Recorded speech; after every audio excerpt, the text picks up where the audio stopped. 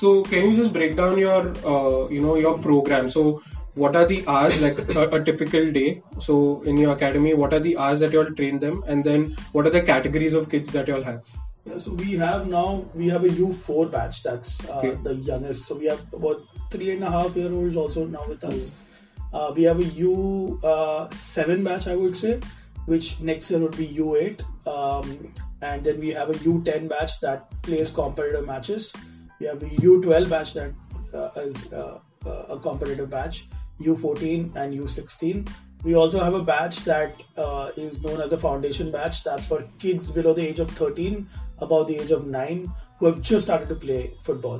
Who've basically had the interest or probably didn't have the interest, or pushed by their parents, a number of reasons, but they're here just to learn how to play.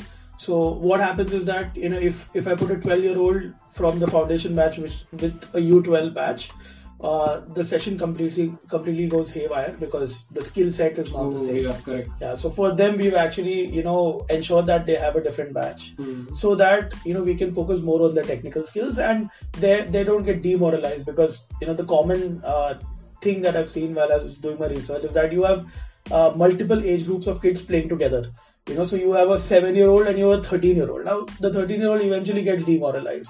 Yeah. And the 7-year-old starts getting fearful because, the 13-year-old child is much more physically superior and dominant. So that's a major issue with grassroots in Mumbai, where you see different age groups of kids playing together. So that's one thing that we wanted to avoid right from the word go. We try to do our best in terms of, getting the batch-wise thing done. And thankfully it works out like 95% of the time for us. And then do you all have it throughout the day or only in the mornings, afternoons, evenings? When are these sessions? So we train basically 2 times a week in the evening. So it's after school activities basically, and that is paired up with 1 match day in a week. Okay. So one match day is a very ideal scenario. So we play leagues like the MDFA, YPL, Sunday League and stuff like that. We also play some tournaments. We play some friendly matches. So in a tournament, maybe the child gets 3 matches together. So then the next 2 weekends we don't keep any games because they've already covered the quota. But typically the ideal week for us or month for us is about 8 to 10 sessions with about 3 to 4 matches. Okay. So if you look at it in a year, it's close to about 48 to 50 matches that a child should get in a calendar year. That's our goal. Yeah, obviously sometimes it's less, sometimes it's more, because in a tournament, in a 1-day tournament, you may end up playing like 5 matches across two days. So that's the ratio for us. The golden ratio is 10 training sessions per month, and close to about 4 matches in a month. How many centers do you all have right now? So 3. So we have Malad, Goregaon and Andheri. Okay, and then what are the future plans now for? Looking at other areas as well, but in the western suburbs, because that's where we are based out of. Okay.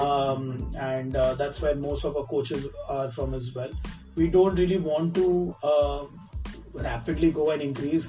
I mean, it looks fancy to have a lot of centers, but I think bringing value and quality is what we prioritize over the number of centers. So we want to bring that into the existing centers that we have. So what are the major challenges you faced while running the academy?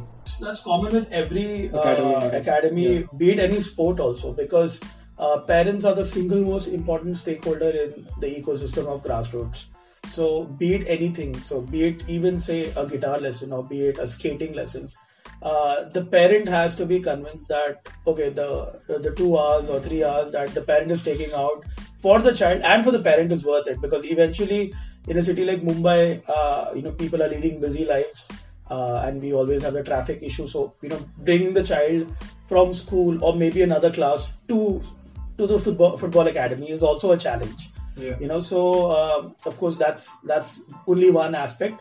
Number 2 is obviously with the costs as well, because the child is not only in football, the child is into many activities apart from school. So that's a number 2 problem that exists. Not problem, but I would rather say a concern that exists. And number 3 is with the sport itself, because there are some parents who look at it as an avenue for a professional career. So we have a lot of kids who have the talent and the parents want them to pursue a career in football. But right now the pathway is sort of very difficult to tread on, and it's improving, but the improvements are slow and it's not visible. So for example, I don't want to compare it, but if you look at cricket as a career option, it's far more easier, it's far more transparent. Okay, if you want to pursue cricket, you have your pathways, you have your Ranji Trophy, you have the local teams and stuff like that, IPL.